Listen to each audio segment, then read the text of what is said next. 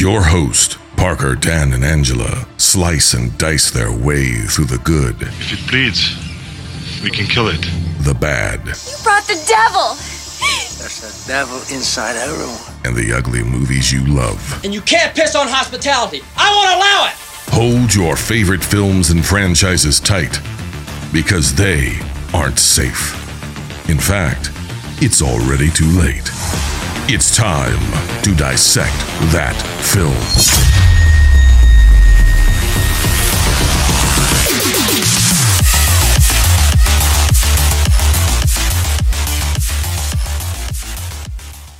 What's going on, everybody? Welcome back to Dissect That Film, where we dissect the good, the bad, and the ugly of cinema. I am your host, Brett Parker. Joining me, as always, my wonderful co-host, Dan and Angela of DNA Gaming. We haven't done this more than once. No. Today is week 2 of our month of films of 1985, as that is the year of birth of our wonderful co-host, Angela. Last week, we talked about Silver Bullet, which was Dan's pick. And this week, it is my pick. And I decided, what crazy-ass film could I find from 1985 that would be great to talk about? And that is a movie that I have not seen since I was probably 8 or 9 years old. And that is Return to Oz.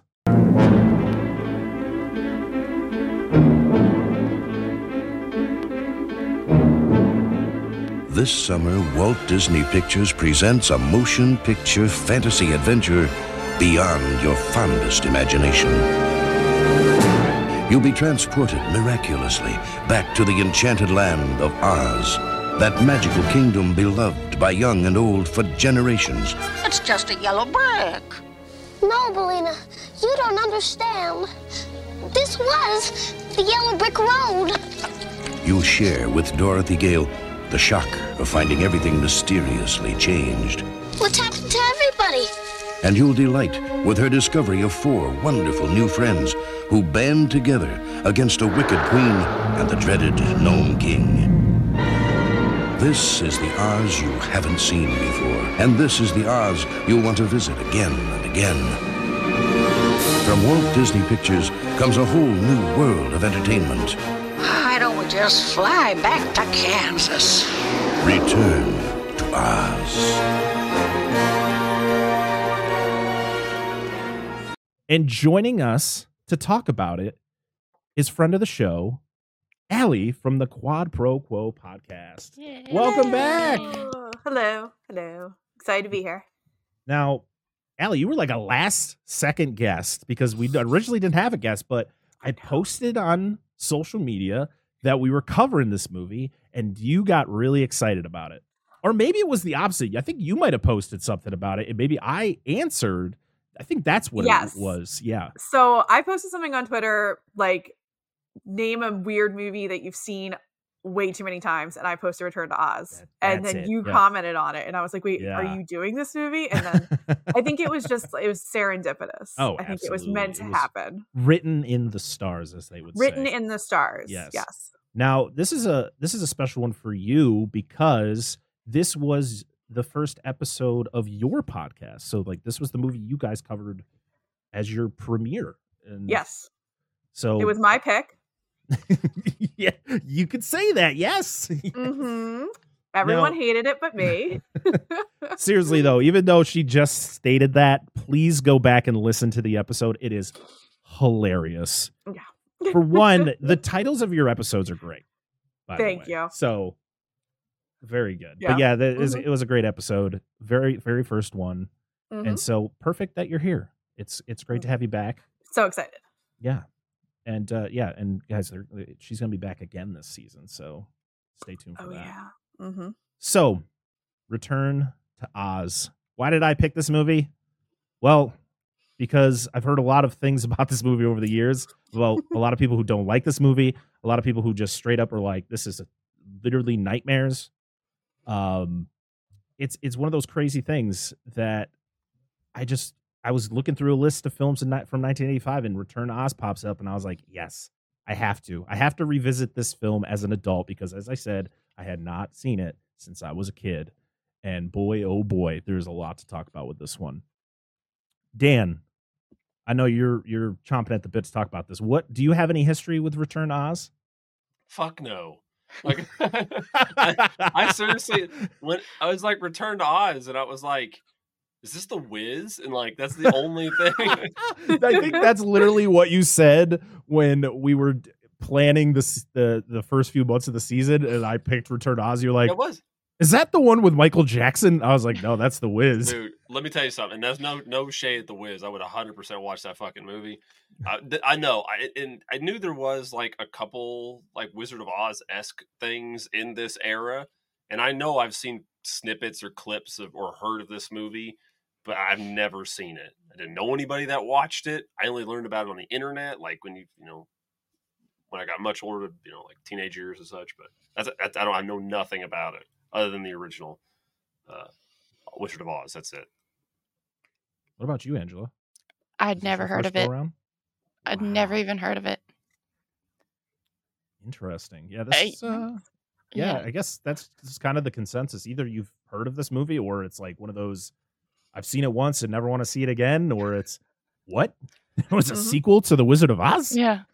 Mm-hmm. Yes, there was many.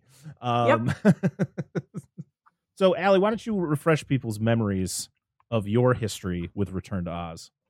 So, I don't know how we were introduced to it, but I've watched this movie since I was born in 1984. So, I mean, we probably started watching. We had a physical copy of the tape taped off television. So we didn't have like the actual like Disney and like those, remember those like big plastic bubble like cases that Disney had? Baby. Yes. So we didn't have that. We had a VHS taped off television of Return to Oz. So we must have taped it off television when it was on the Disney Channel at some point. But I just remember watching it, me and my two brothers. We loved it. We were never scared of it. We thought it was like the coolest movie ever. And we watched it all the time. I just remember watching it all the time, and we still really like it. My brother does the best Dorothy, when Mombi yells Dorothy Gale, he does the best impression of that. Like, we still say it to each other sometimes. So we've just always watched it. It just never, I know it's one of those movies that people watch and they're like, how did you watch this as a child? Kind of like Labyrinth or The Dark Crystal. It just never really scared us. We just thought it was always so cool. So yeah. Now, before we continue, because I'm always horrible at this, can you let people know what the Quad Pro Quo podcast is and what you guys do over there? Oh my gosh. So we're based off or inspired by the quid pro quo scene in Silence of the Lambs. So there's four of us, me, my partner, Matt, and then our good friends and neighbors who live right next door, Tammy and Guido. And each month we pick a theme. And each week, one of us picks a movie that falls within that theme. And then at the end of the month, we rank the movies from favorite to least favorite and pick a winner. So we're wrapping up Cage Match this month, our second annual Cage Match.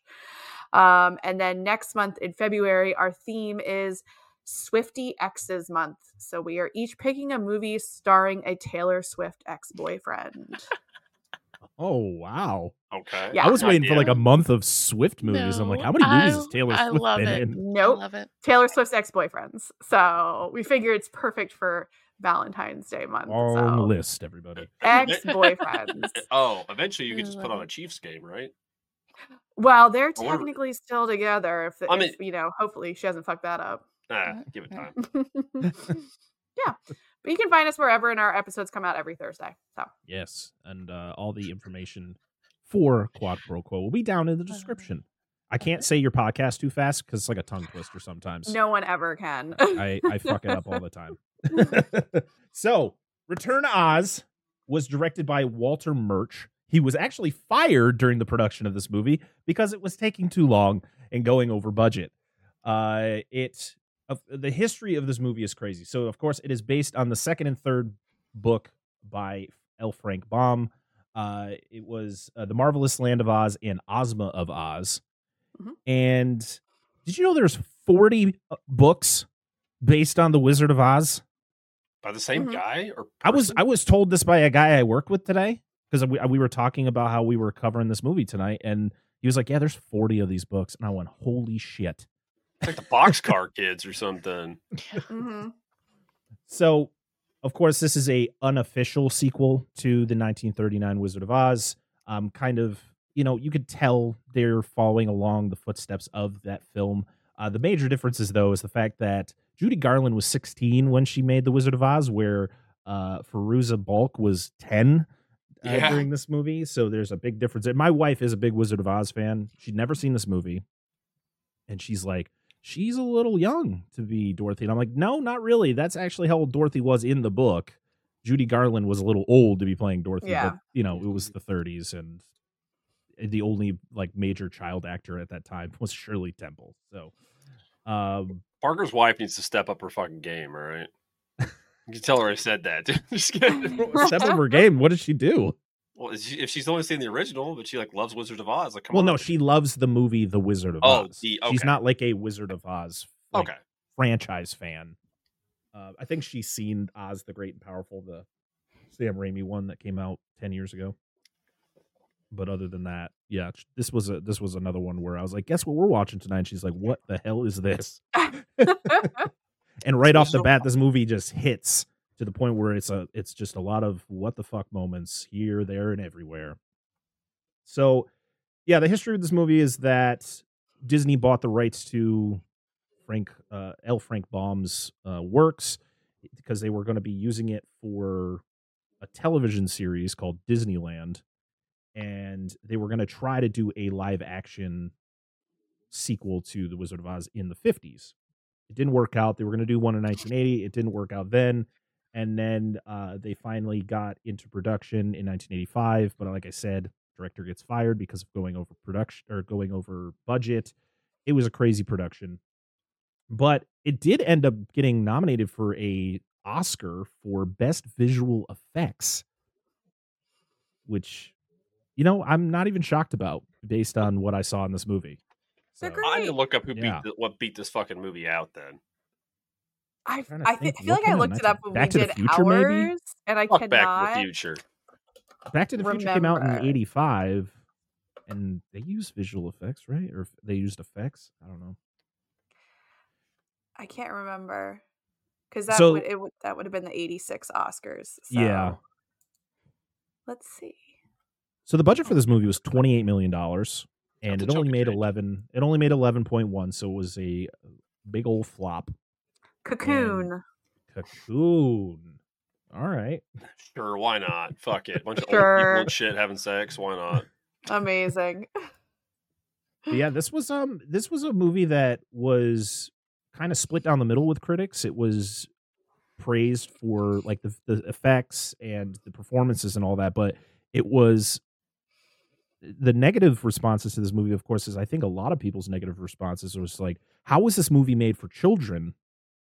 This movie is terrifying. It is very dark for a movie that is aimed for children. It's got the Walt Disney name slapped on it, and holy shit. And then I'm thinking about it, I'm like, has no one ever seen a Disney movie before? Or have you not seen the original Return? Yeah. Like Wizard of Oz. That's. Yeah. I mean, there's flying monkeys. There's witches. People's houses kill people. Like Lady fucking it's kind melts.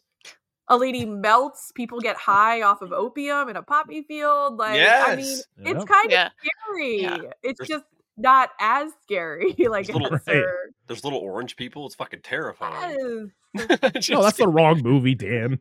I'm not sorry. I'm just kidding. Carry on. So this is the film debut of Fairuza Balk, who plays Dorothy Gale.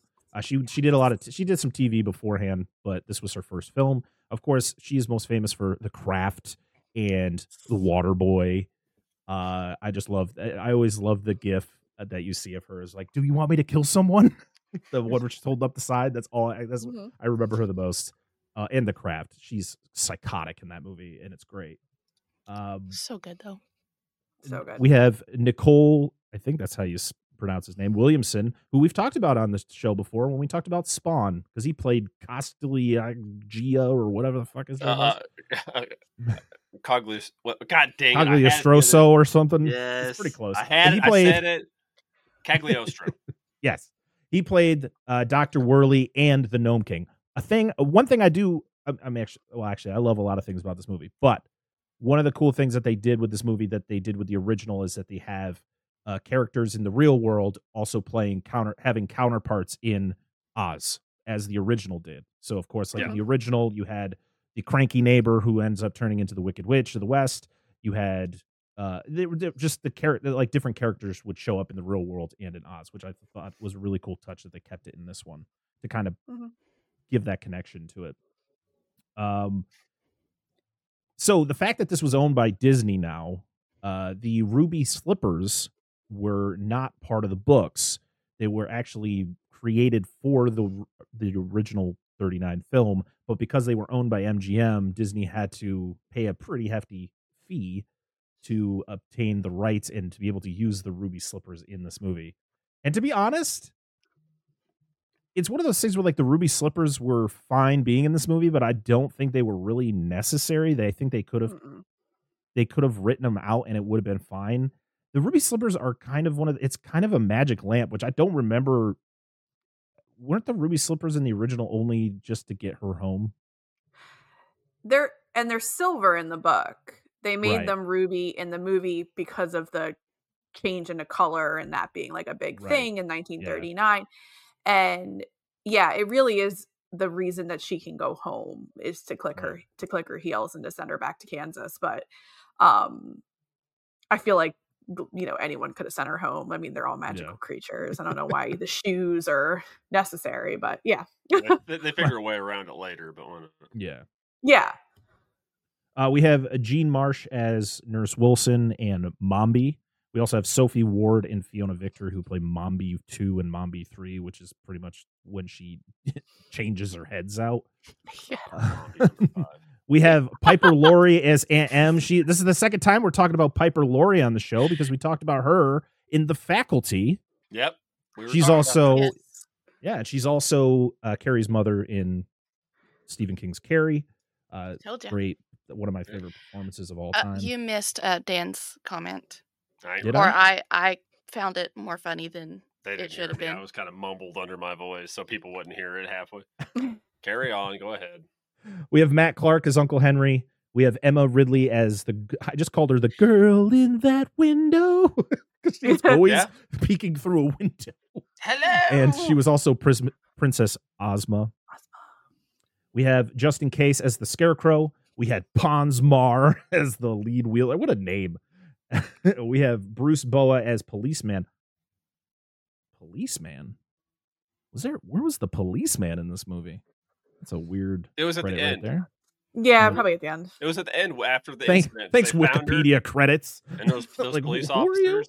Right. Okay. What like the Cowardly Lions credited? What did he even like say like 2 fucking words in this whole movie? A word. No, but his eyeballs are stuck. So I mean, there's a lot of really cool performances in this movie. So we got to shout out Toto's performer Tansy, the little doggy. The voice cast for this, we had Denise Breyer as Belina, the chicken. We have Sean Barrett as TikTok.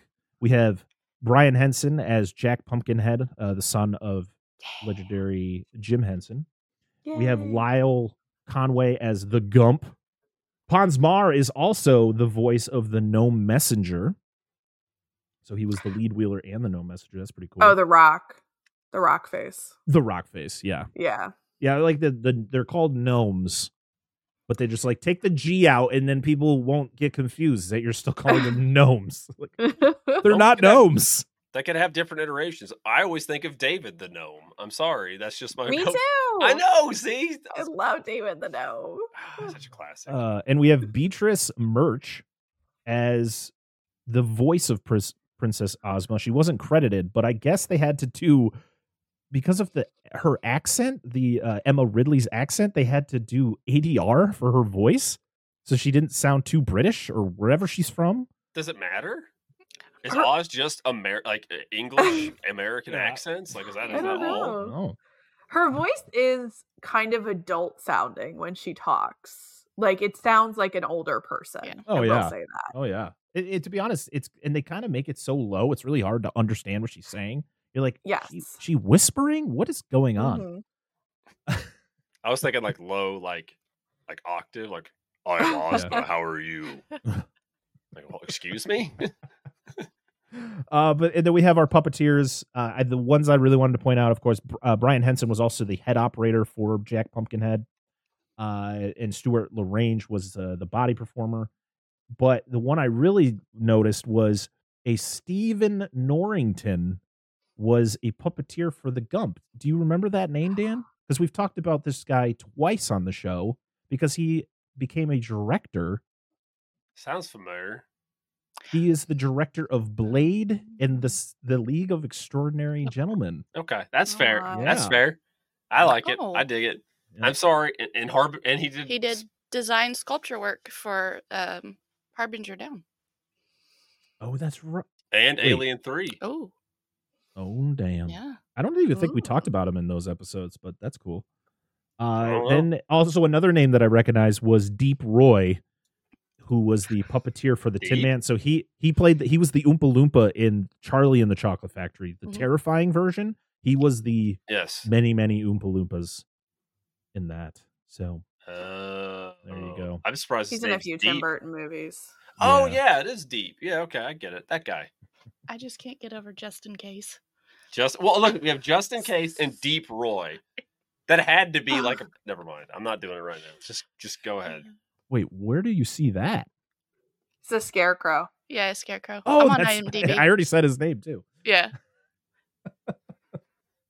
All right. Well, I think it's. Are you guys ready? 2, right, Dan? You gonna join in? Oh, good. Yes. Ready to dissect that film? Oh my god, we're so off. We're gonna get it down. Don't worry, we got a whole season to do this. It's a new thing, Allie. Right. We're trying new things here. We're only 2 episodes into the season. My favorite part. This is what we do. We're only like 140 episodes into this show. We still don't know how to do it. We're starting over. I love excluding our guests. Starting over. Get out of here, other episodes. These will be just as bad. So the movie opens to Dorothy going through some PTSD, I guess, from her prior adventure into Oz, or she's just sad that no one believes her that Oz is a thing. You have Auntie M, who is constantly just being like, no, shut up. It doesn't exist. Go away. Go do something. Go back to bed, you damn kid. Times are tough. So I love the whole thing where you meet the chicken, Belina. And I love it's like, you got to lay an egg or Auntie M's going to cook you. And I feel some people are probably like, well, that's harsh. I'd be like, no, that's farm life. If a chicken doesn't lay eggs, it becomes food. I'd eat it. Sorry, they can't produce food. They're going to be food. Yeah. So she finds a key that has the outline of the word Oz. And so she gets really excited and she wants to show Auntie M. And so she brings it over. And of course, Auntie M's just literally like, pushes her away. She's like, go find something useful to do, girl. I can't wait to shock the shit out of you later. Well, she's also pissed that Uncle Henry is a lazy POS. Oh, yeah. Milking his broken leg. Yeah, she is stressed to the bone right now. She is doing all the work. Like, I understand, like, being stressed out in that case. And it's like, but it's like, this girl's like 10 years old. And she went through a traumatic experience alongside you, going through a tornado literally destroyed your home.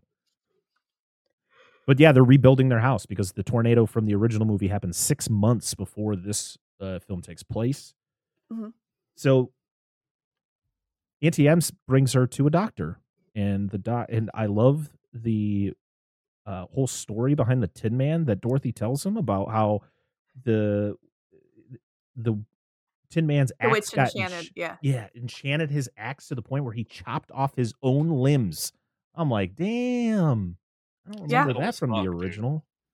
It's not. It's in the book. It is in the right. I'm not surprised. Yeah. But when I heard that, I was like, holy shit, that was intense. But then it just gets darker. Mm-hmm. He shows her the machine that has the face to kind of put her at ease, I guess, even though she has no idea what's going on. Auntie M leaves her there. She, this is where you see the girl in the window for the first time. Who's that girl in the window? She's like, you gotta get out. It's a fucking trap. Like, hi, girl in the window. Yeah. Well, yeah, but then she comes into her room with the jack-o'-lantern head, right? It gives it to her. Yeah, I always thought that, like, the machine was supposed to kind of be like TikTok, the pumpkin is obviously like the Jack Pumpkinhead, and then like, you know, the orderlies or the wheelers, like you said, how everyone kind of corresponds to something in the real world and Oz.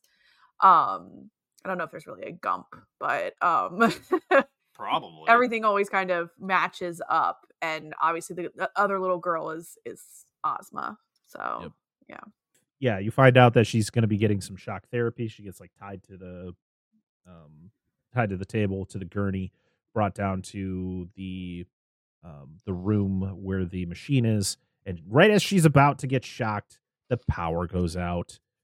So everybody's scrambling to figure out what's going on, and then the mystery girl, I mean, we know who she is, but at this moment, you don't. So she is just the girl in the window, rescues her, and they run out into the storm, and then fall into the river. Run, Dorothy! Just like tosses the chair in the window. Yeah. That's like the door's right there. Just like, did we need to do that? No. Do you think they should be kept locked? Never! Just walked. One of the creepiest parts about this scene, though, is like when the power goes out and she's still strapped to the bed, you can hear all the screaming from all the other patients. I'm like, what is this? This is for children? Like, we're starting off strong here. Dude, like, I'm going to just random thing. I'm watching this movie, and I know it's not like 1-to-1 here, but I'm watching Dr. Worley, I think is his name. Mm-hmm. And like, I'm looking at him and his like magnificent beard. I'm just like, Parker? I just got to put on those round spectacles and like, you know, like just when he's sitting here talking, I'm just like, should I be him like, for Halloween so no one knows who I am? I just look like a doctor. Like, I'm Dr. Worley from Return to Oz. You don't know who I am? And like, I'm a late 19th century doctor. Where does he live? I don't want to go over there. Allow me to electroshock your child. Oh my God. Yeah. The funniest thing though that I noticed so in most movies when they do electric shock therapy, they put the thing on the temples. Why do they put it on like their headphones? Like, is the current just going to go through her ears? I guess. Oh my God. It seems dark. I mean, electricity was like just new too. So right. Yeah, like, I was just kind of, the doctor's just over there like, I think it might be set. Yeah. Let's pray. Come on, everybody. Does that red light mean anything? Fuck it. I just like it was like is it Mrs. Wilson, the woman, the one nurse who turns into Nurse Mombi? Wilson. Yeah. Mm-hmm. She's just like, are you ready? And she's like, yeah, what am I gonna do? I just want this girl to get shocked. She's like ready for it. Wearing that like Victorian. I love her dress. Oh my gosh. From what I've read, it's the same outfit that the Wicked Witch of the West wears. See, I called her dress. That's what I called. I'm like, she's the Wicked Witch of the West. What was the? Yeah, she also played Queen Bathmora in Willow. Oh shit! I don't even remember the last time I saw that movie. Yeah, she's Queen Bathmora. So she always plays really scary bitches. Like she's got the look. I mean, it's not to like offend, but some people just have the look to play evil characters where like if you see them playing someone good, you're like, it just doesn't feel right. You have to be evil. Sorry to be you got to be typecasted, but you just got to take it and run, you know? It's like, what's the like requirement going in? It's like, needs to look like you have the largest stick up your ass. Cause like, that's what she looks like this whole fucking movie. But I mean, it works. Like, I'm not shitting on her, you know, but. So they run out of the institute there, and they fall into the river. And you think that the girl in the window just fucking drowns. It's like, oh no! And Dorothy floats away in a crib. It's like a crate. Yeah, like a crate. It's weird. Yeah. I don't know. And Nurse Wilson falls in too. And is she upset to the fact that she's got to explain to these kids' parents that their kids died, or probably that she just really wants to shock them? I don't know. Maybe both. Like, this is such an inconvenience. So Dorothy wakes up and things are looking a little different here. And she wakes up and Bellina's there somehow, and she can talk. And Dorothy is not fazed at all by this because she's like, well, I've been here once and I've seen talking lions. So, okay. Cool. Now I can talk to Bellina. I love all the portrait backgrounds, though. All the landscape. Yes. Like, beautiful painting work. It's just so good. So, but she's questioning, is she back in Oz?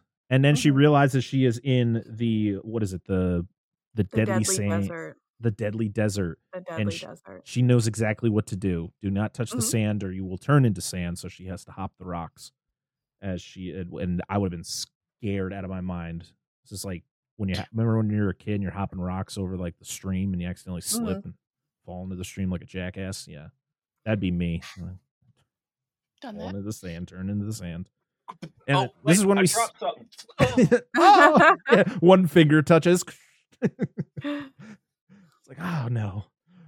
This is when we see the faces though on the rocks, and I was like, I love that effect. It's so good. What year did this come out? 1985. This is insanely good for 1985. Yes. The effects works are amazing. I love the expressions of the rock, specifically when the messenger gnome goes and talks to the Gnome King. I love his expressions. It's my favorite. It's like Very my artistic. favorite sequence. Angry to happy to like upset almost. Yes. Yeah, You just can like just the physically movements. see the Yeah. Yeah. Good. He gets like scared and it like shakes kind of. Yes. Yeah. It's great. So she goes and finds a tree that has lunch pails hanging from it because Oz is weird. It has Might be my favorite part of the entire movie is the lunch pail tray. If this movie was made nowadays, it would just be a tree of Lunchables. Like, oh, Yes. Lunchables. Oh, the I also natural just- ones, okay. the Where's that people tree? ones. Yeah, right.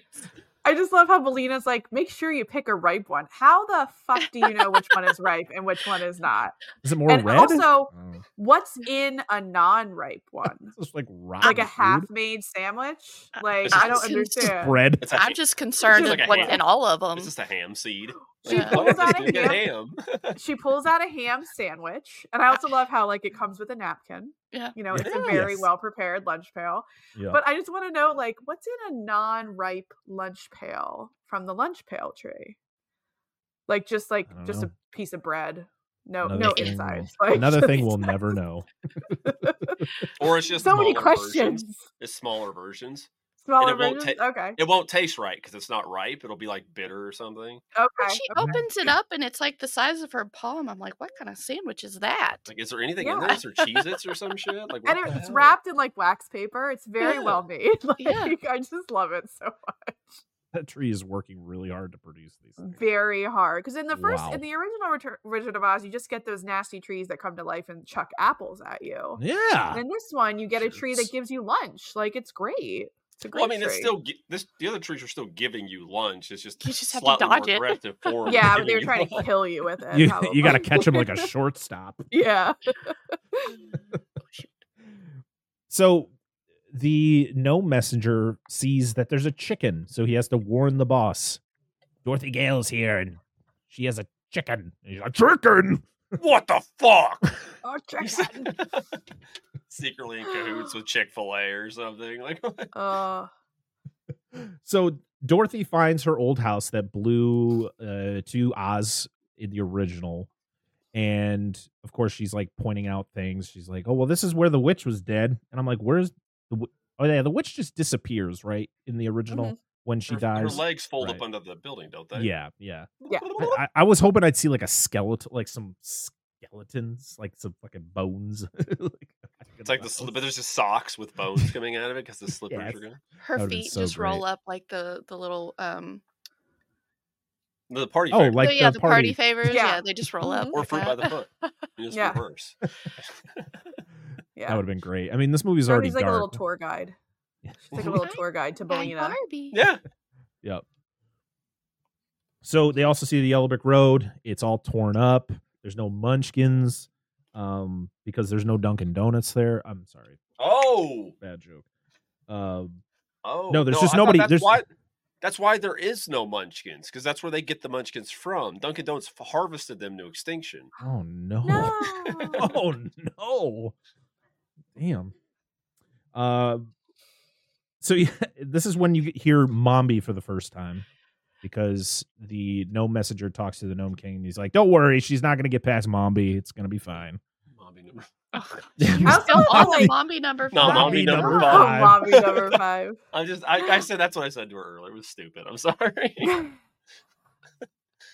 I also love how quickly she runs to the Emerald City. I'm like, in the first movie, it took her days to get to the fucking Emerald City. And in this movie, she runs there in like 10 minutes. It's really quick. And she's running over ground that's not level, and she's having no problem. I would have face planted. I would have tripped over all those upturned bricks. Oh, yeah. Like, absolutely. Belina's just trailing behind her. And she runs to the Emerald City in like 10 seconds. The Yellow Brick Road looks like they have a graboid problem in Oz because it's like all torn up. It's like mounds. I'm waiting for Burt Gummer to come around a corner like, where are you, Dorothy? I got him. Fucking Reba's there too. Bart, they're under the ground. They're under the ground.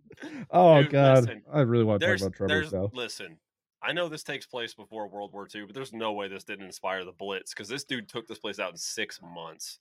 Like, he just devastated this place. Yeah, I mean, there's buildings that are like half destroyed, and it's like, it's not the fact that everybody's gone. He destroyed this place. Yeah. He took all the emeralds.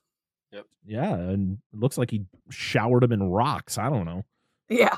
It's a lot of damage. So, yeah, the Emerald City is in shambles. Medusa, I think, lives here too, because everybody's turned to stone. Mm-hmm.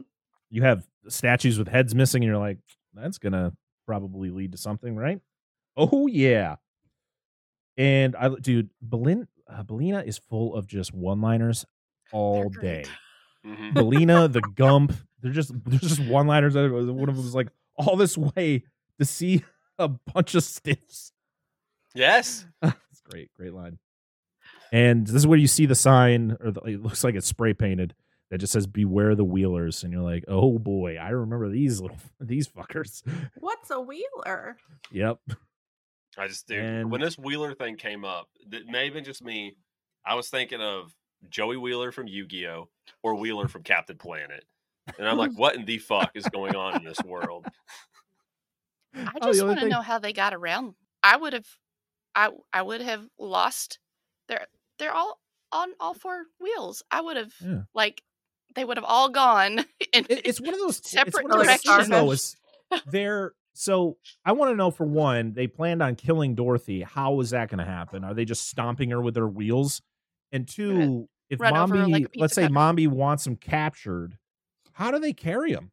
Do they just toss them on their backs and wheel them around like a horse? Like, I don't know. I want to know like the actual function of the wheeler and how they do things, because when we did the movie, Matt's biggest question was, how do they wipe?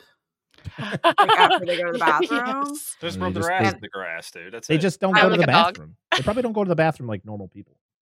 It's like South Park, that episode where they poop out their mouths. That's how it's going to be. Oh, I think he said that in our episode that we did.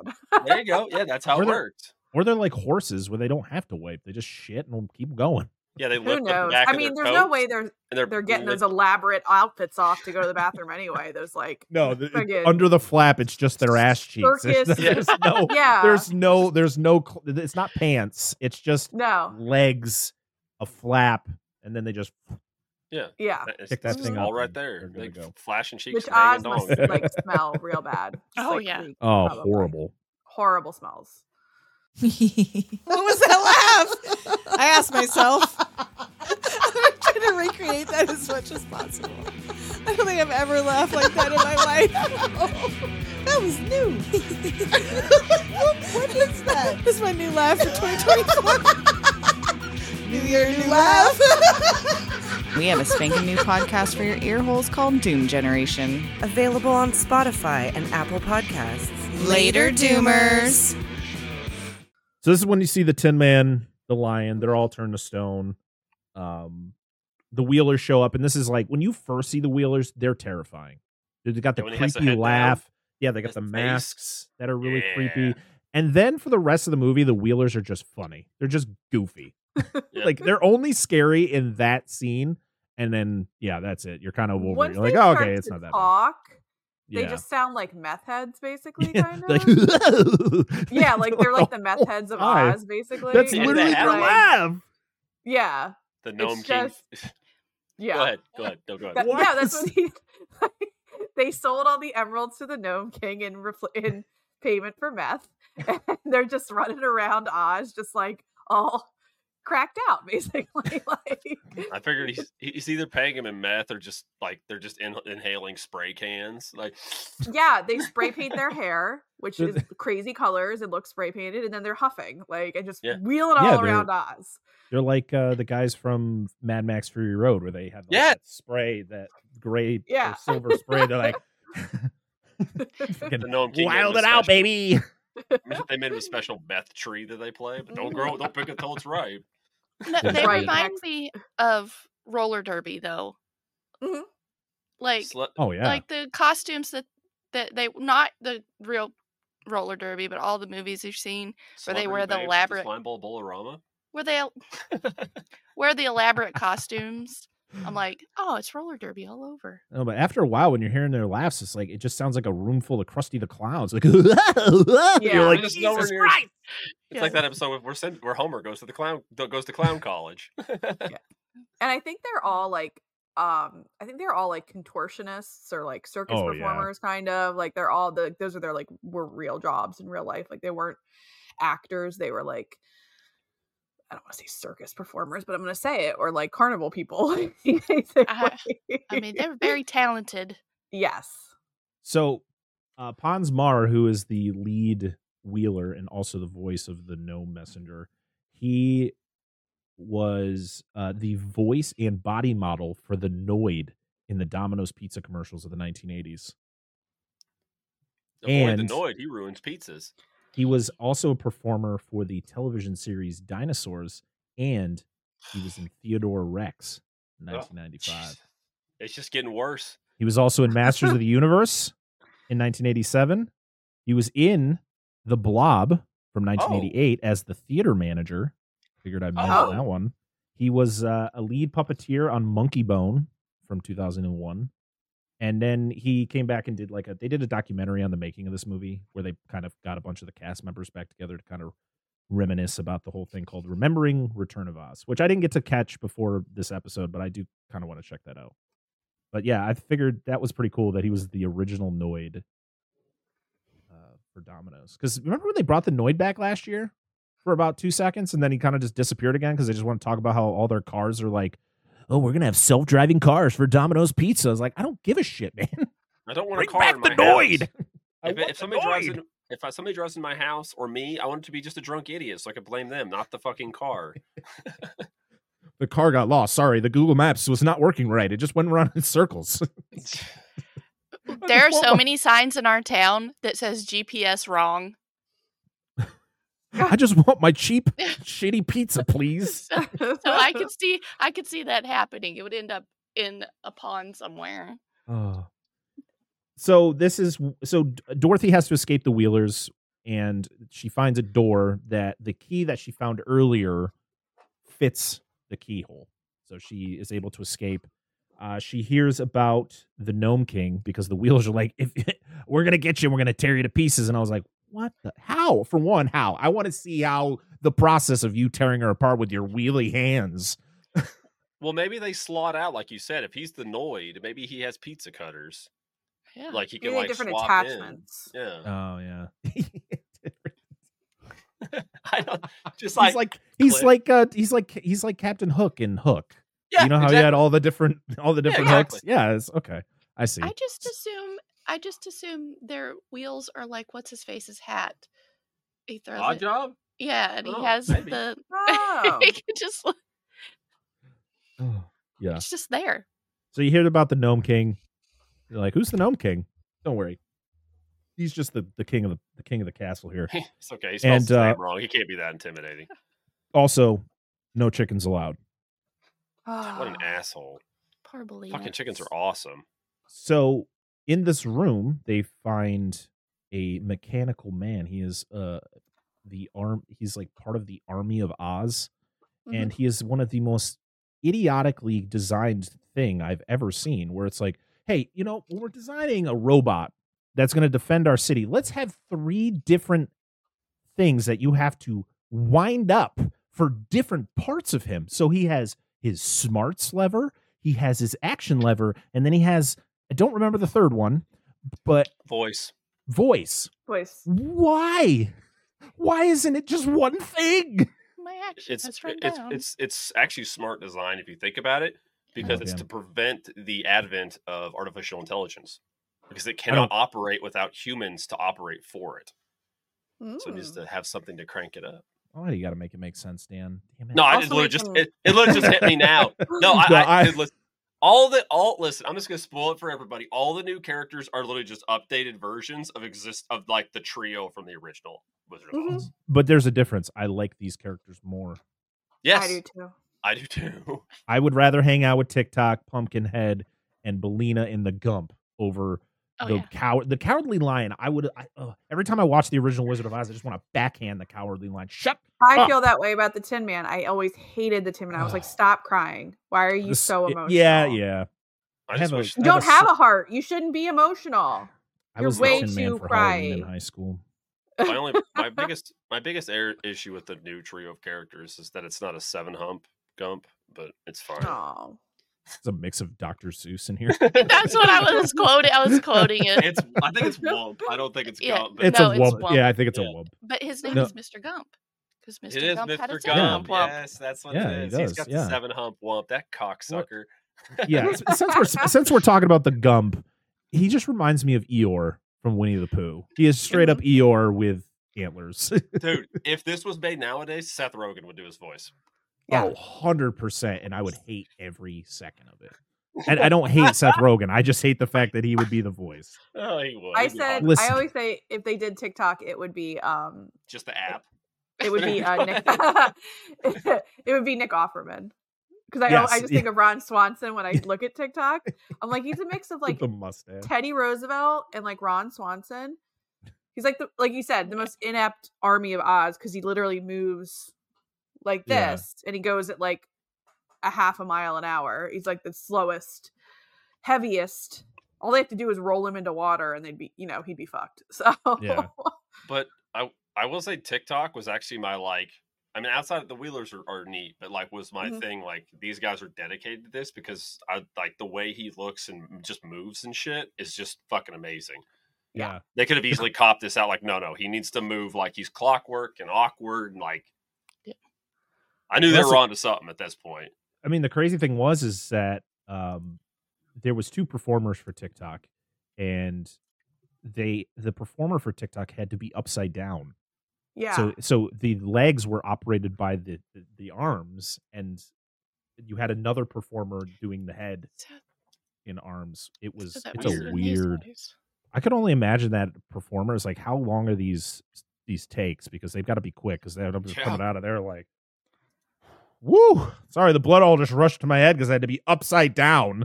Well, yeah, it looks like he doesn't move that. He doesn't walk that much in the movie. So hopefully, there's a lot of quick cutaways from the show. Yeah. Well, IMDb credits, I guess, one of the guys that did TikTok, Tim Rose, Admiral Akbar. So, that's right. Yes, I did see that. Yep.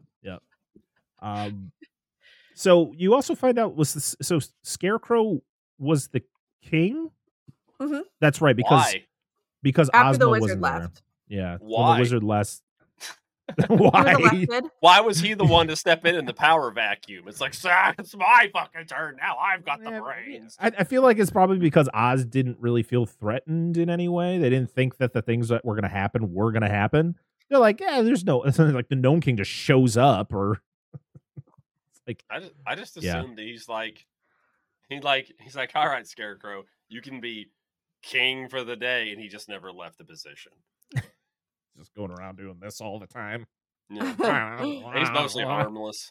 Did I tell you that my sister got me a t-shirt or a shirt when I was little that had Scarecrow on it, and it said, "If I only had a brain." She's like, "Here, this is for you." But she's the one that actually needed it more. I was like, knowing your sister. She'll never listen to this. No, and if she does, I still love you.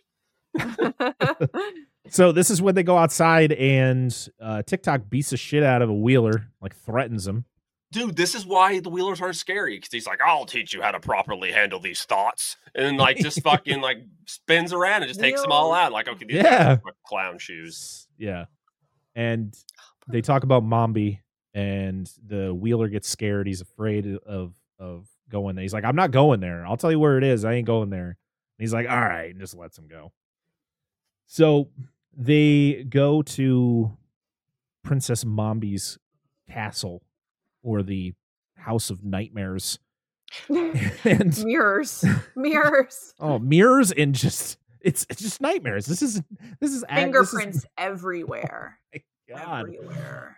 And of course, she's sitting there playing her mandolin, all nice and sweet. And Dorothy introduces herself, and she doesn't know who she is. And so here's my thing. So you find out that she has this hall of heads, and she wears whatever head she wants. So when she puts a different head on, does she have that head's personality and memories? Mm-hmm. So she's not actually Mombi when she has somebody else's head on. Yeah, so I think a little bit, I can't remember when it's said, but I think Jack Pumpkinhead says it at some point. He says I was made by, she was wearing head number 7 when she threatened to kill me, and she must not have put it on recently because she can't remember I'm up here. So the memories carry into the heads retain the memories, basically. Right. There seems to be some core memory in the body, but like you said, I think it varies. She's a Dolahan, if you're familiar with that creature, the headless, kind of like the headless horseman. Like they carry their head around, it can detach. Yeah, so it's kind of interesting. Yeah, and it just becomes more and more nightmare fuel as she brings her to the Hall of Heads, and she changes the head out. She puts one back, she takes her head off, puts it down, and then grabs another one. And instead of putting it immediately on, she holds it at her side. And I'm like, what is this? Yeah. And then she puts it on, and then she's like, oh, well, you're attractive. That's what she says to this little girl. She's like, you're attractive, but you got some years left before I decide to take your head. So I think I'm just going to lock you in this tower until you're ready, and then I'm going to take it. So that's when she gets thrown in the room where she finds Jack Pumpkinhead, who, I don't think we mentioned the fact that Tim Burton stated that this was the inspiration for Jack Skellington. Yes. Tim Burton was because Tim Burton was working for Disney at the time this was being made. So yeah, because I made mention a few times. I said some of these characters just remind me of Nightmare Before Christmas. Yeah, I mean, the first image of the pumpkin, the scarecrow pumpkin from when you watch Nightmare Before Christmas, the one where it spins around during This Is Halloween. It's literally this character. Yeah. Like it's identical. Yeah. So that's what I thought when I looked at it too. Yeah. And like Sleepy Hollow, like the opening of Sleepy Oh Hollow. yeah. Mm-hmm. Oh yeah. Like, yeah, you see it like very similar. But like with the heads, like I just know like when I was a kid, it should scare you. But me being a psycho, I thought it was the coolest thing ever. And I was like, wow, you get to change your look like every day. You get like a new face and a new head for 30, because she has 30 heads or 31 heads, something like that. I'm like, you get to be a different person every day. I thought it was the coolest thing ever. I think it's one of those things where I think when I watched this as a kid, it probably didn't bother me because I was watching movies that were way above my age, Yeah. Like I probably had when I was seeing this, I probably had already seen like Silence of the Lambs or, movies that were, to find a dude's head in a jar in a parking garage. Like, yeah. It's all good. So it probably didn't bother me, but like watching it as an adult, I don't think it was the fact of it was like, it bothered me. It was the fact of like, this was a kid's movie. This is crazy to think about. It's PG. Yeah. But so is Jaws. So yes, it is. Who are we to judge? Right. So, yeah, she finds Jack Pumpkinhead. He calls her mom a bunch of times. It's kind of weird, but I guess it's for a reason because he doesn't know who he knows who his mom is. And I think the reason he does it is because they're both children, I guess. They both. Well, yeah, he says he hasn't been alive very long, so he would have the mentality of a child in theory. So. Yeah, and as Allie stated, he mentions the fact that, she had a different, Mombi had a different head on when he locked her up, or she locked him up there. So she probably doesn't remember he's there. And that's when he tells her about was it the Powder of Life? Powder of Life. And the fact that it's in Cabinet 31, which is also where her original head is. And so she's like, okay, well, I'm going to go steal that. And then we're going to make so you're going to be up here. You're going to make an escape. Like you're going to build something so we can escape, because what is about to happen should be in a horror film. Yes. Holy shit. This is insane. So she goes downstairs. It is scary. It's still scary. Terrifying. To just the imagery. It's great. I loved it. I loved every bit of this scene, but I'm just like, there are kids who probably would see this and have nightmares. No joke. Oh yeah, absolutely.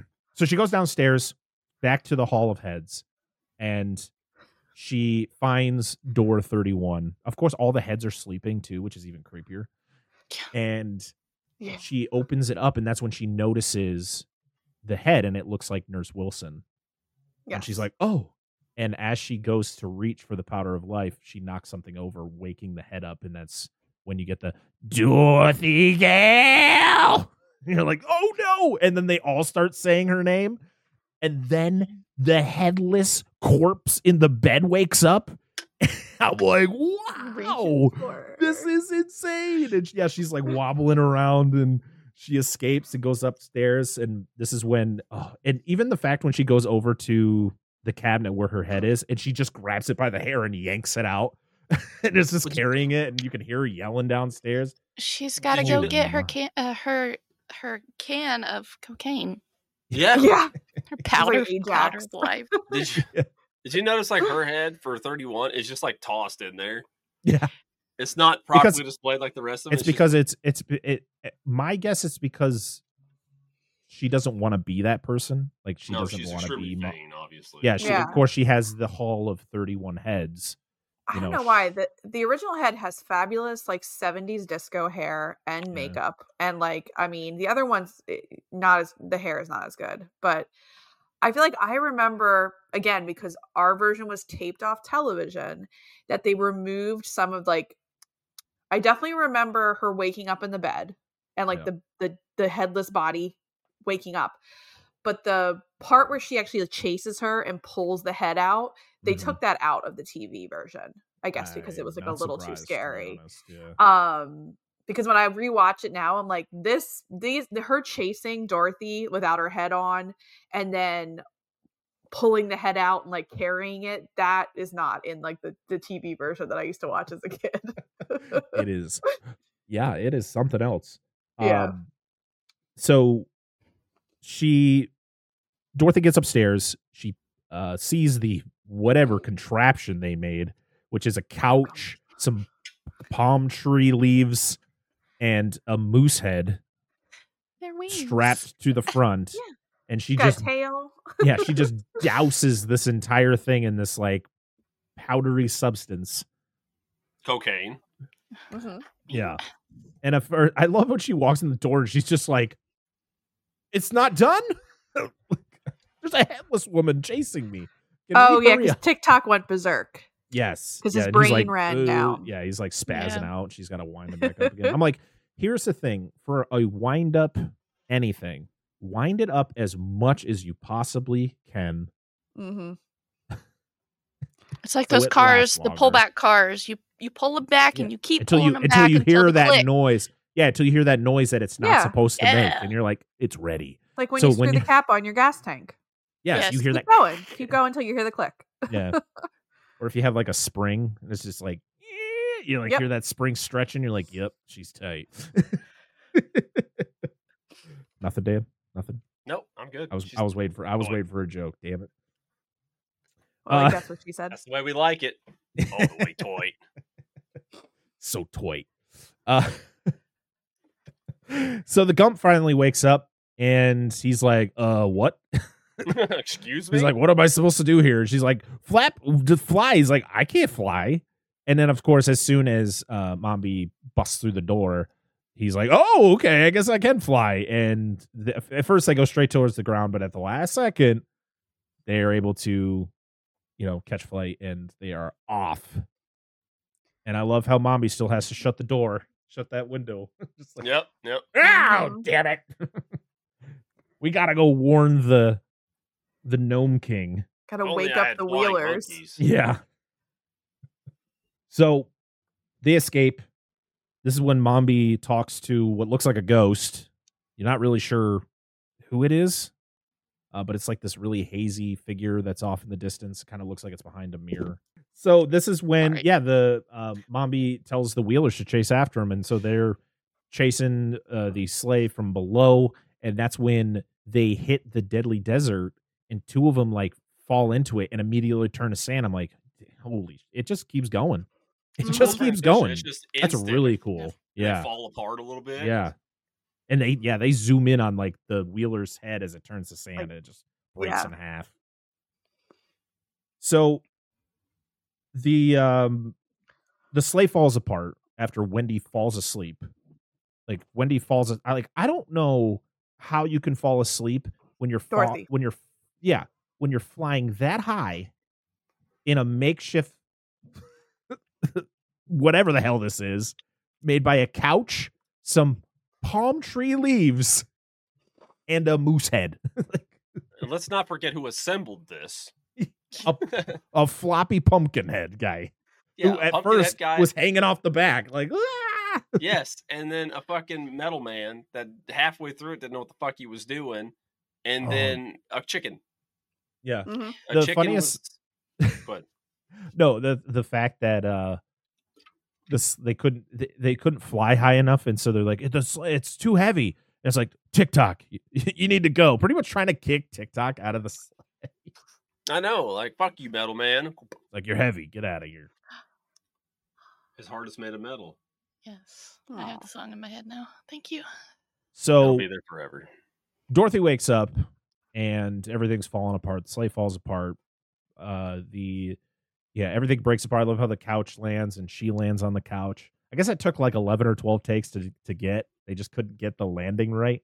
Oofta. And this is when they meet the Gnome King. Mm-hmm. He's just a rock face on the side of this mountain. The gnome. Yep. And David? Is David in there? Don't fuck around, David. I know what you're up to. This is when like all the earth shakes. It opens up. She falls in, and she just goes into this weird acid trip of just flying through whatever the hell this is. And she's talking to the Gnome King as she's flying through this, and just asking like, "Why did you, destroy the Emerald City? Why did you take it over?" And he's like, "Well, the people from Oz took the emeralds from my mountain, and so I'm just taking them back." And I'm like, okay, probably could have gone about it a different way, but all right. Digging holes in my mountain. Are they digging holes in my mountain? Yes. Sorry. Nobody's gonna get that fucking joke, and if you do, please comment and tell me you do. That's correct. So they all land in this room, and the Gnome King is like, "I'll let you go.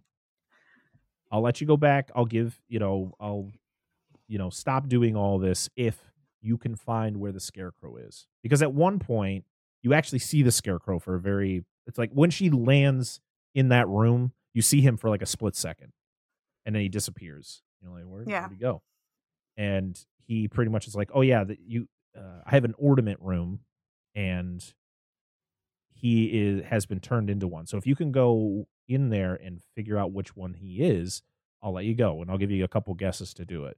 So one by one, each of these of our main group here go in and make their guesses. I love how every time they make a guess, it like rumbles the mountain. Mm-hmm. And then once like their guesses are done, it's like a big boom. And slowly, which I did not realize because I guess I'm an idiot, is that every time one of these characters fails, he becomes more human. And I just went, wasn't that just a rock and now he's a dude in a suit? Like, what? I'm very confused. But then I got it later on. Yeah, the fact it's cool, though, because it was a cool transition. Like the rock face, and then more of like a human-esque rock, and then like a dude wearing a suit. And I was like, I love his voice. It's fucking awesome. Yeah. And, of course, TikTok is the one to go in before Dorothy, and then the gnome messenger tells the Gnome King that he's just standing in the middle of the room. He like froze up. And so he's like, "Oh, well, you can go in there and turn him on but then you might as well stay in there and make your guess. And she's like, all right. So she goes in there, but TikTok did it on purpose. He knew that they would send her in there. And his whole plan was, okay, well, you're here.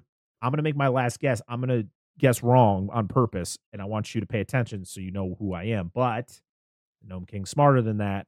And when he goes to make his guess and it's wrong, the whole room goes black. And when the light comes back, she doesn't know. Mm-mm. So, of course, she is, she's the only one left. And so she's got to make her guesses. But before that, Princess Mombi's on her way with her coach led by wheelers. She's literally whipping these dudes, and they are the horses to her carriage. I'm like, what? Okay. BDSM, bro. Wearing her knife. Yes. Coach with spears sticking out of it. It's amazing. It's amazing. So somebody's gonna lose their eye. I'm just saying, yeah. I mean, maybe that's why the wheelers have wheels and not hands and feet, because she just cut off their hands and feet with her knife robe that she wears. Mayhap. I forgot to mention though, before Dorothy goes into the ornament room, is when you find out that the Gnome King has something. He has the ruby slippers, and he's wearing them. Oh yeah. The funniest thing is when he just peeks them out of his little cloak. He's like, "You see what I got? Aren't they nice?" Yeah, he just pulls up his cloak and wiggles his leg. Yeah, he's literally modeling the ruby slippers. They look pretty good on me, don't they? They break and out find your out. eyes. Yeah, they he also mentions the fact that they helped him conquer the Emerald City, so he probably just wished for it to be conquered. Mm-hmm. So yeah, she goes in the room, the whole thing with the ornaments, and she just randomly spins around with her eyes closed, and then lands at a table that has an emerald sitting there, and she's like, "Well, this is it. I'll just make this guess," and she guesses right, and it's the Scarecrow. I do like the design of the Scarecrow in this movie. This is the original illustration from the books. This is how the Scarecrow looked. I do like the fact that it has different facial expressions, and it's kind of like it's like Nightmare Before Christmas stop motion, where there's actually multiple replaceable faces that they would take off for every expression, which is pretty cool. I yeah, so an opposite opinion, because I think all the original characters, when they come back, except for the Tin Man, which gets totally fucking stiffed, they all look like shit. In my opinion, I don't like the way the Scarecrow looks, and because he looks like he's in like HR Puffet stuff or Sigmund and the Sea Monsters. I don't like it. And then the lion just looks like somebody did not know taxidermy very well, and it's this goofy ass fucking lion. But that's just me. None of the rest of the characters are fine. The lion was on something. I think it's the fact that they probably couldn't model them after the ones from the original movie. Oh no, I didn't think they had to, because you could tell, because I'm not like, I've seen the original Wizard of Oz, but I'm not like a hardcore fan of it. I knew this felt like, even just watching them, like this has to be based like as a sequel to the book, like because there's just a bunch of shit that I don't remember from the original movie, and even the aesthetic. But no, like but I just did not care for his design compared to the newer characters. Yeah, because the Tin Man, because like all of them, all the original characters are modeled after their original illustrations, which is the great. Tin Man is an actual Tin Man, and the lion in the book was always just a lion. He just looked like a lion. Yeah, like I didn't mind the Tin Man. I just think it's got stiffed, like because you see him petrified, and then like you don't really see him very much even at the end. And they don't talk either. The Scarecrow's the only one who talks out of the original. Group. Horse shit. So pretty much they figure out that everything that is green is one of their friends. So they find everybody but TikTok, and they make it out to the final boss battle of the movie, which is the gnome. Of course, every time Dorothy found a friend, he would resort back to his stone self, and he got really pissed off, locked Mombi in a cage. And then, of course, we get this final boss battle where he becomes this giant, kaiju rock. And they have a fight. He is a rock, big ass rock. He tries to eat the gump, but the gump gets the head removed from the couch, and he eats the couch. And then he picks up Pumpkinhead, and I love the effect of Pumpkinhead, the little like puppet Pumpkinhead hanging over over him.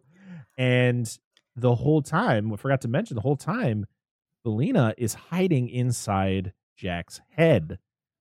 And she is scared to the point where she lays an egg into the Gnome King's mouth. And I love it where all the gnome messengers are just like, poison, poison, poison. And he just like shocked. He's like, chicken, egg, poison. Yes. And then slowly just starts breaking apart, like pretty much melting. It's kind of like a callback to the original, how they defeat the Wicked Witch of the West. And I thought that was a really cool touch. It reminded me of like the melting. It reminded me more of like the melting head thing from Indiana Jones. Yes, yes. That's what it was about, because it's like we talked about this not being really for kids, and like that scene, I was like, it's really kind of graphic, even though it's just stone. The imagery is more frightening, I suppose. Yeah. So yeah, she finds all of her friends. She gets the ruby slippers. She wishes for pretty much everything to go back to normal. And they make it back out right outside of the Emerald City, but they're like, oh no, we never got TikTok. Damn. And it's like, well, what about that green thing that's hanging from Gump's head? And she's like, oh my God. And of course it's TikTok. Yeah, the Emerald City is restored. Everybody is having a good time. Gets their head back. Yeah, everybody gets their head back. We have a New Hope style party at the end where everybody's like dancing around, having a good time. I'm waiting for like Chewie's Chewbacca there. to come back. He still doesn't get his medal. Yep. Son of a bitch! TikTok is buffed and puffed to an inch of his life. He is shiny as shit. Yeah, shiny. This is what you see. Yeah, and then of course you see like the Tin Man is back to life. The lion comes back to life. The lion walks on all fours. I'm like, okay. Yeah, he's literally a lion. Yeah, he's Dorothy is riding him like a horse. Maybe I'm a lion. Yeah. Yeah, I was thinking like lion. Was it Narnia? Lion's Wish's Wardrobe, whatever. Like whatever. He kind of looks like Aslan. Yeah. Yeah, dude, 100%. Except for he's on something good. And all of the people of Oz want Dorothy to become the queen of Oz, and she's kind of like, I don't know, I'm just a kid. And then she looks in the mirror and she sees that girl in the window, and it's Ozma. And so she goes over and frees Ozma from the mirror, and she regains her spot on the throne, becomes the queen, and everybody's like, come on, Dorothy, just stay. And she's like, nah, I want to go back to my sad, depressing life in Kansas in 1899, where I might die when I'm 18 from tuberculosis or something. I don't know. Sorry, guys. Sorry, I gotta go. And I love how she says no, and then Ozma's like, all right, well, we'll send you back now. And it's like, wait, I didn't get tell everybody bye. Ha, fuck you, Dorothy. You said you didn't want to stay. But also she was like, oh, I'm gonna watch over you. I'm gonna check in on you. She's like, okay. And I would be like, why doesn't she want to stay? This just doesn't make sense. What does she have going for her over there? Oh, Lord. So she's brought back to Kansas. She gets found by, what the hell? What's the uncle's name? Uncle Henry. Uncle Henry. Yeah. Uncle Henry. One leg, hop along, whatever you want to call it. That leg's working fine because he sprints to her when he finds her. And Aunt Em comes around with a blanket like, oh, don't worry, I got you, honey. Yeah. Sorry, I was partially distracted during a section of that because it was the final. Angela, we always have the movie playing here, as we've talked about before. But it's the final section with the Gnome King when he dies, when he swallows the egg, and just the effects are masterful. Like all the other gnomes, they're like, "Oh shit!" Like, "Oh yeah," they're like out of there. They're like fading into the wall, and they're like pushing in themselves in with their arms to like do their mouths and shit. And it was like, it's so fucking cool, dude. It is cool. But she has to go back because she's got to. I don't know. Like she's got to get the dog. Even when the gnomes are chasing them, because the gnomes are just rocks, right? So like they're chasing them along the walls, and then a pillar comes up, and they'll go behind, like they'll fall into the wall and come out on the other side of the pillar and fall on the wall and come out. Yeah, it's fucking cool, dude. I do like the shot though when she is back in Kansas, and it really focuses on her eyes, and her eyes are like emerald green. Mm-hmm. And then it pans out, and then she gets found. You find out that the clinic burned down. Yeah, fuck that place. Everybody survived except the doctor because he tried to go back in to rescue his machine. So bye. And then the nurse is arrested. That doesn't make any sense. It makes no sense that she was arrested. I don't think what they were doing there was legal, probably. It's $18.99.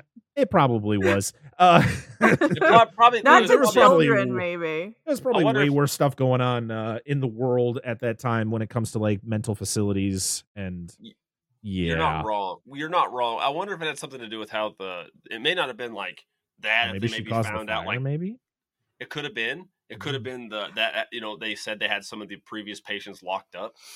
Oh yeah, it could have been that too. I don't know. She did something wrong. They never explain it. They just show her riding off, and you're kind of supposed to just be like, "Yeah, she was evil, so that's fine. I'm cool with her being." They did say that the hospital got struck by lightning, so that's what caused the fire. Right. But I would just assume it's because they have people locked up, and people probably died because they couldn't get out of their room. That could be too. Well, they did say, I thought they said that that only one person died. I thought it said everybody survived except for the doctor because he went back in. Oh yeah, that's right. So I don't know why she was arrested then. I think it was just the fact that the whole movie she is perceived as an evil person. So like she gets arrested and we're just like, good job. Yeah. Like I don't care what it was for. Get out of here. Well, we talk about both these realms reflecting one another. She was arrested in Oz, so in theory, some reason she was arrested in the real world. So.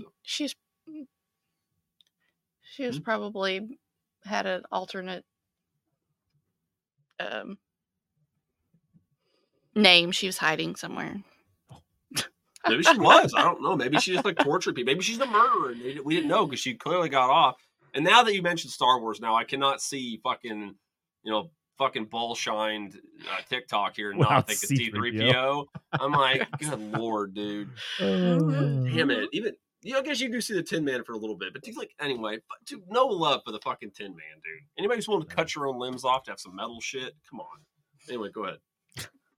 I don't know. And so the movie just ends with Dorothy living her sad life in Kansas, and then Ozma shows up in the mirror, and I think Dorothy was probably just like, "Yeah, get me the fuck out of here." I don't know why I said I didn't want to stay there because this sucks. There's nothing happening here.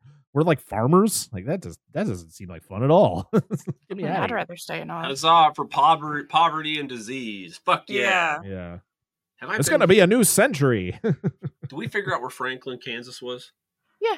It says. Oh yeah, because I looked it up. Where is it though? In the state? I don't know, but it said as of 2020 their population was like 617. It's an unincorporated. I wonder if I've been to Franklin, Kansas. That's why I wonder where it's at. Because I used to live. Like, I'm from southeast Nebraska. Like, I was two counties from the border. And I've been to Kansas plenty of fucking times. I've been to Cuba, Kansas. Anybody know there's a fucking Cuba, Kansas? Yes, it's real. No, half the time I forget Kansas exists. Like, well, yeah, I know, right? Hopefully we don't. I mean, I'm sorry to all of our listeners from Kansas if we have any, but sorry, nobody remembers what's Nebraska in your either. state. I mean, there's not much in my state. Sunflower either. seeds. What's in your state? Hey, sunflower seeds and much better roads, much better maintained roads in Nebraska. At least well, that's when you don't have many people living there, your roads are going to be better maintained. Very true. Oh, it's by Joplin? Yeah. Okay, no, I haven't been there.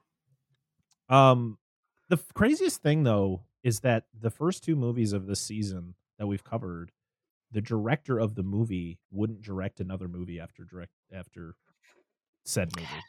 So last week's director went to television after directing Silver Bullet, and then this director didn't direct another feature film for the rest of his career. He was mostly in the editing department for a lot of films. He'd worked on some Star Wars stuff and The Godfather. Oh, okay, so he did trilogy. Some stuff. So he was involved in a lot of big movies back in the day. Worked a lot with Francis Ford Coppola, as we talked about The Godfather. But yeah, it's kind of crazy that's kind of a. I don't know if that's going to be a trend for the next movie. I don't know the director of the next movie we're covering, but yeah, it's kind of a weird little fact there.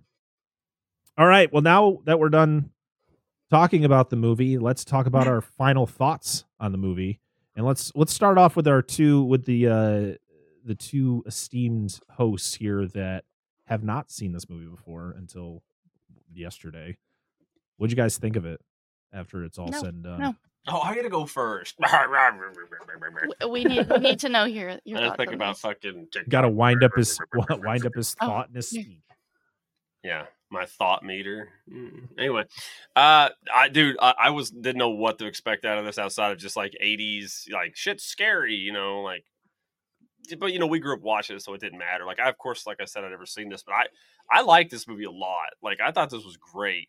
I jokingly said that I was gonna like shit on it, like, you know, everybody on Alley's, but I can't. Like, I mean, outside of like the main three from the original, like just getting fucking, I just did not care for their suits or like their portrayal in this movie. But I know it was trying to portray the newer characters and such. But like I liked the special effects were stupid good. Like, you know, it had its whimsical moments, which I felt kind of. I'm not like an Oz diehard, but like felt like went along with it. I love the talking chicken instead of Toto. I don't know what that means anything. Even though I called her name wrong the whole fucking time. I don't. What's her name? I don't remember. Belina. I call her I call her Banira because there's a kaiju, an Ultraman called Banira, and that's what I was like. It's the same thing. It's like a few letters off. It's fucking fine, and that's what I thought of every time. I even said it earlier in this podcast. Like, I can't bother to remember the name Banira, but anyway, I didn't mind. Like, most of the character actors were great. I love the voice effects of the Gnome King, the special effects. The movie just kind of flowed. It was very whimsical. It reminded me of like a little bit of Labyrinth. I'm not a Labyrinth person.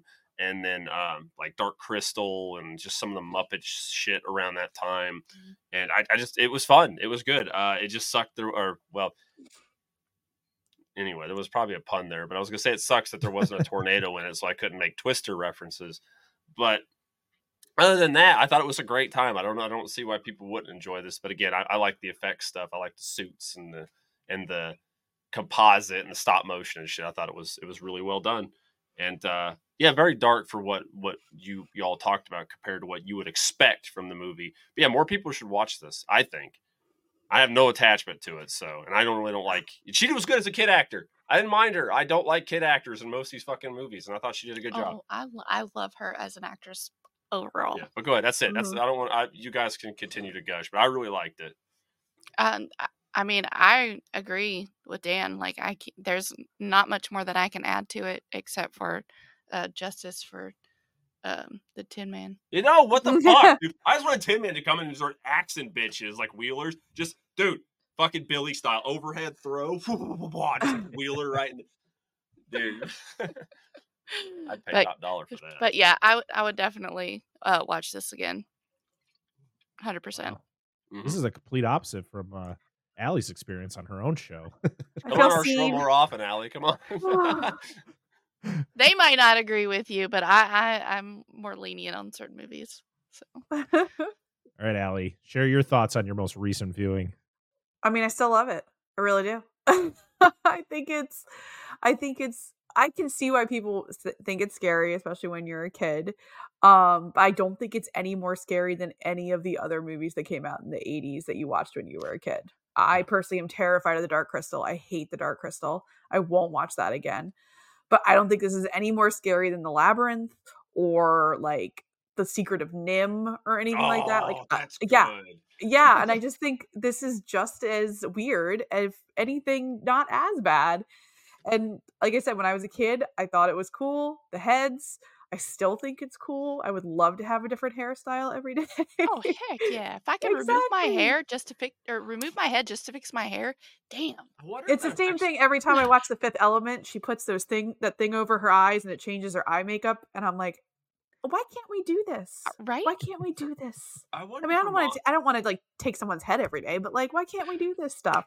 Yeah, not to steal from you real quick. Just a quick thought. I wonder if when Mombi does that, like changes the heads, I wonder if it stops her from aging her original head. I wonder if it affects her aging. I always kind of, and I mean, I don't know why I think this, but I always kind of equate this character for some reason. I don't know if it's the way she looks when she's dressed in the black outfit, but I always think of like that.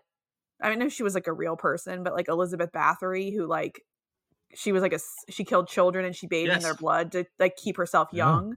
And I always kind of like think of her when I watch Return to Oz, because just the look of, especially her as the nurse with that high black collar and like everything like that. So I would think the youth thing, because I would think like she took the heads of like the dancing women because they were beautiful and she wanted to be them, and like she doesn't wear the original head very often, probably because she's older or something like that. So it's a really good point. Yeah. But yeah, I still love it. I think TikTok, I agree. I love the characters in this one more. TikTok and Jack are my favorite, and Fairuza Balk, I think, is one of the greatest child actors. And I mean, even when she grew up and was in The Craft and things like that, still was amazing. So yeah, still love it. I still think it's great.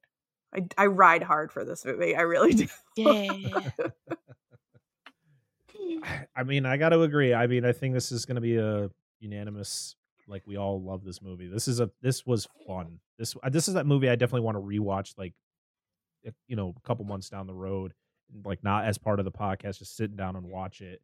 Because as I've always stated, sometimes you miss certain things when you're taking notes, watching movies for the show. But yeah, the effects, I fell in love with the effects. I think that was my favorite thing, like the Gnome King, the Gnome Messengers, just the way everything was just, I mean, it's 1985, so CG wasn't a thing, which is good.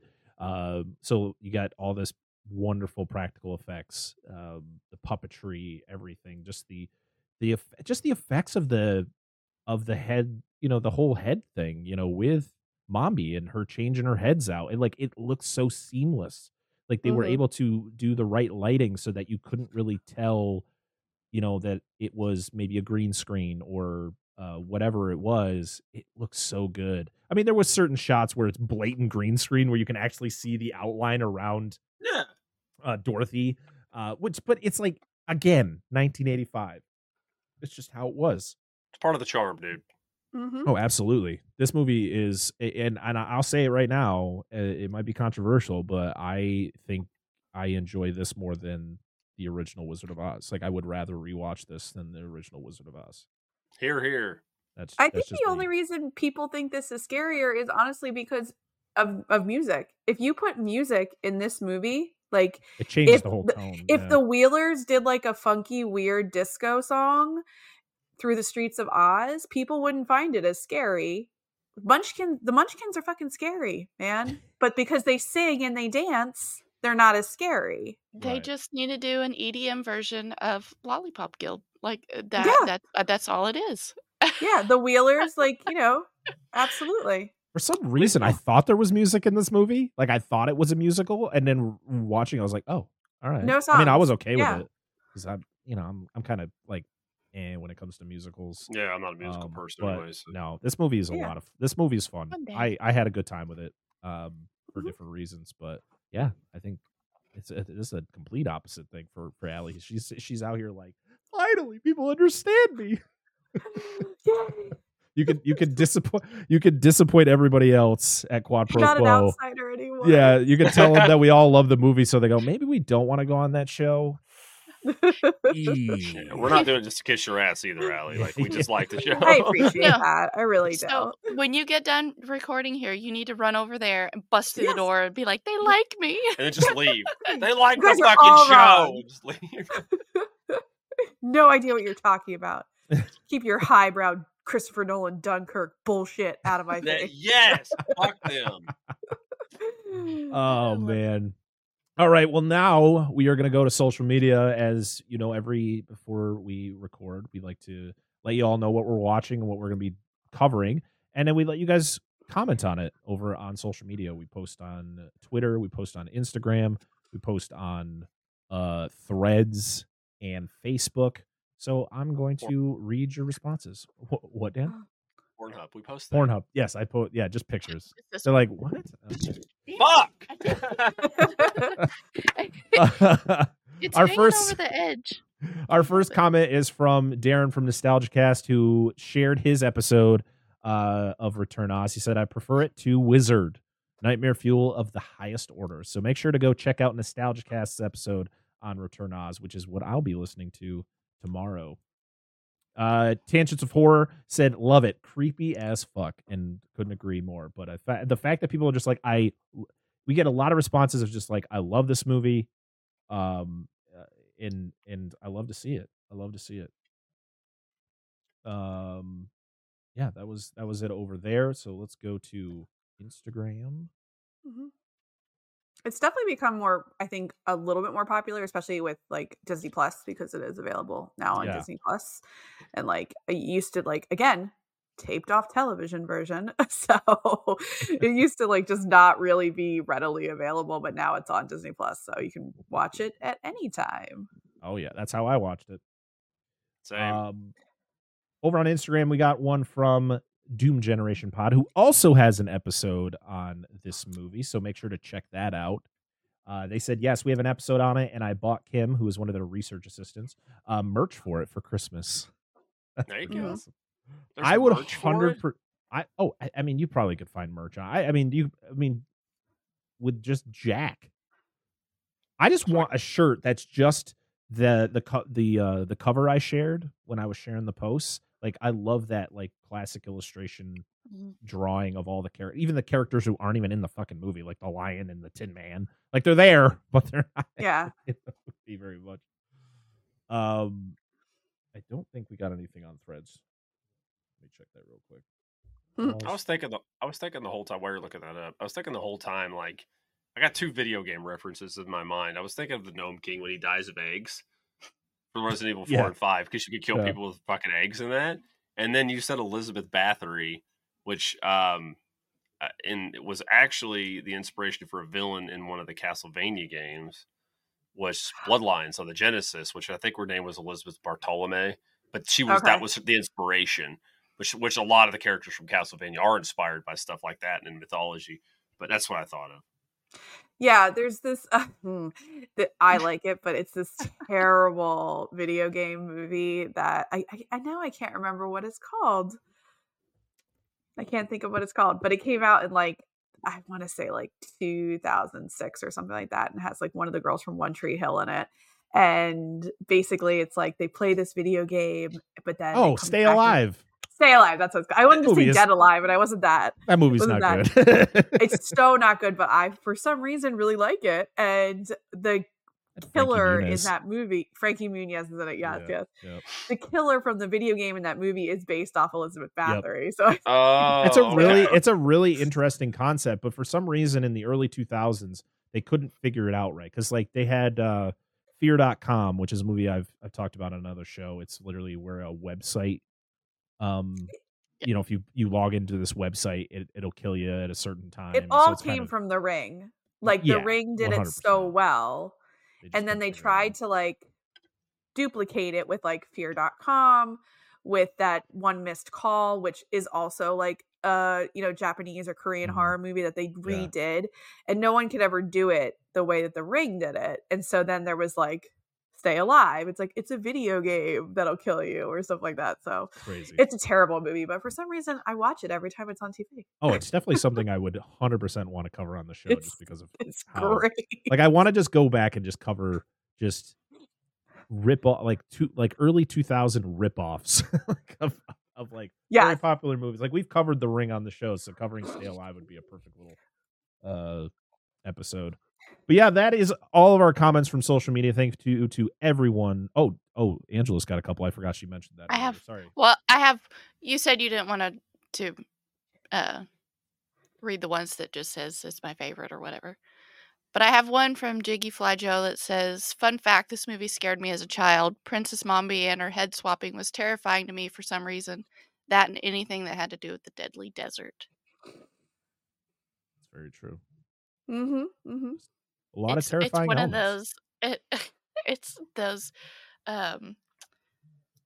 irrational fears. It just like manifests more. Like, now this I have to, worry about. After watching this movie, though, I am going to put it out into the ether and just say, Disney, we need a 4K release of this movie. Oh yeah. There is no 4K release of this movie right now. I don't even think it's not 4K on Disney Plus. And I think the only way you can buy it is on there's a Blu-ray that came out for the 30th anniversary back in 2015. So it's been a bit. So we need a 4K Disney. Well, they like to keep things in the vault at Disney. Yes. Do they do the vault still, even with Disney Plus? No, yeah, they do, because there's stuff that's not on like Disney. Like they'll say it's on Disney Plus, and then you go and look for it, and it'll be like not till next year. Like they still do like release things slowly sometimes. So, yeah. Yeah, I used to buy all the Diamond Collection Blu-rays of Disney movies because it'd be like, buy it for, it's only out for like 3 weeks, and then it's back in the vaults, and you're like, you won't see it for another 12 years. You're like, oh my god. Yeah. I need Hercules. We do. Yeah, we absolutely do. Okay, so that is it for Return of Oz. So let's talk about what we're going to be doing next week. We are going to be taking a break from our coverage of 1985 films because next week is Valentine's Day, which means we are going to be covering a Valentine's Day movie. And what movie should that be but one of probably the most famous Valentine's Day horror movies, and that is 1981's My Bloody Valentine. Now, Dan and Angela, have you seen the original My Bloody Valentine? Me either. No. So it's going to be all of our first time watch. I've seen the remake from 2009. Oof. I actually enjoyed the remake. But I have never seen the original from beginning to end. I've seen bits and pieces, and I feel like I'm excited. So it's going to be a good time. So next week, we're going to be covering My Bloody Valentine.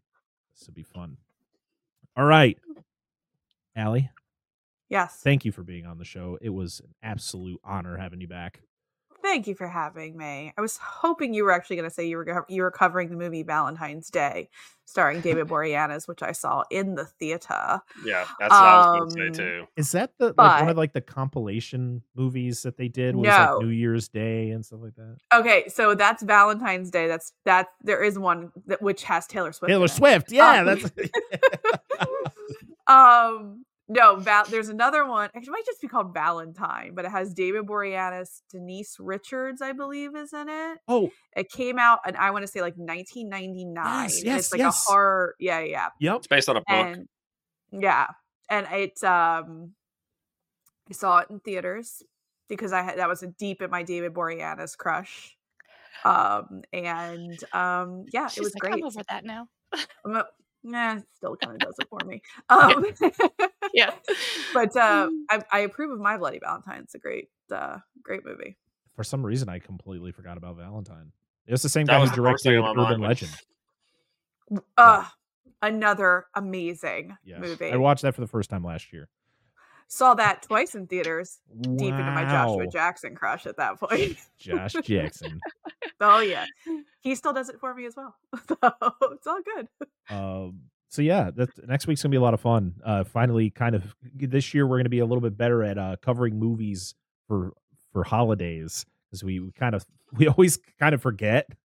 The only one we did, I think, last year was like Leprechaun for St. Patrick's Day, and then Halloween movies and Christmas movies. But we're gonna try to be better about the holiday movies. So yeah, we're very excited about that.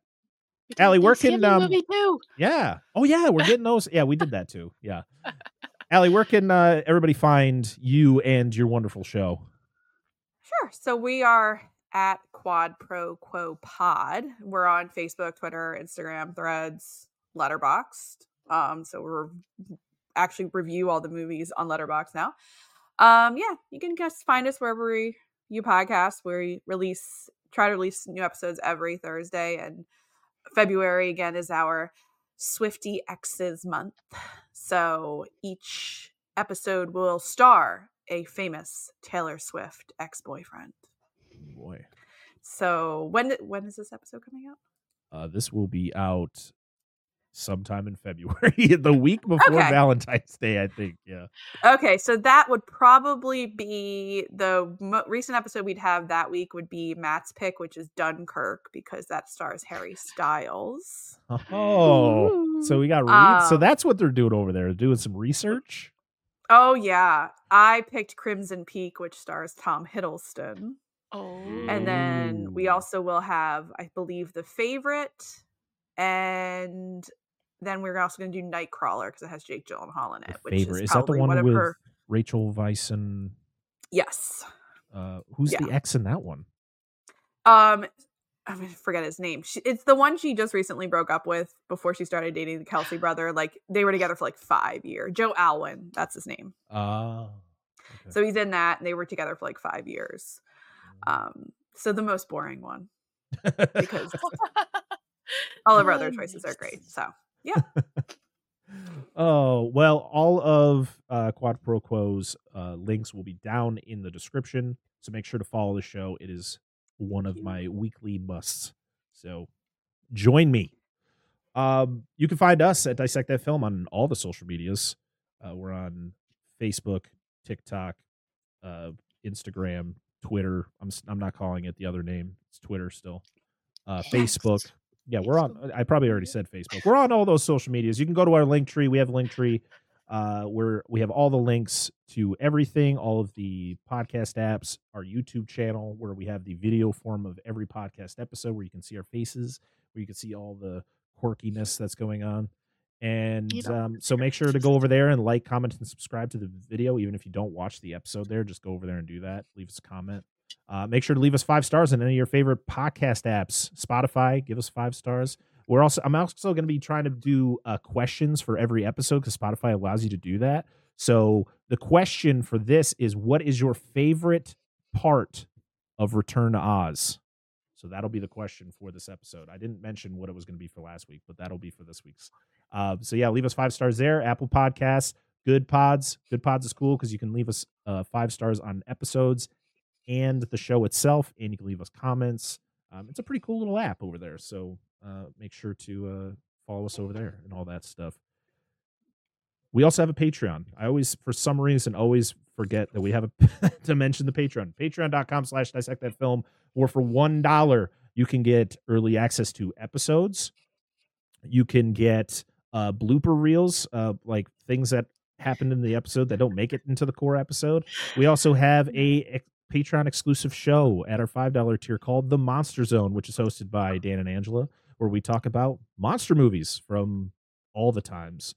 We've been really focused on monster movies from the 50s recently, but yeah, we're covering a bunch of monster movies. Yeah. And we got a bunch of other stuff coming. We got commentary tracks. We have watch alongs. We have exclusive streams maybe that'll come down the pipeline, but yeah, that's where we're at. So if you want to support the show financially, just go to patreon.com/dissectthatfilm, and we'd love to have you. So thank you very much.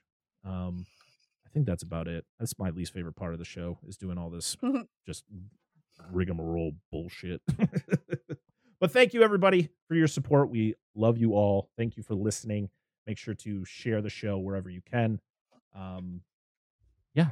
And until next time, I'm Brett Parker. That is Dan and Angela of DNA Gaming. And that is Allie from the Quad Pro Quo podcast. And this has been another episode of Dissect That Film. We'll see you all again next time. Bye-bye. Bye.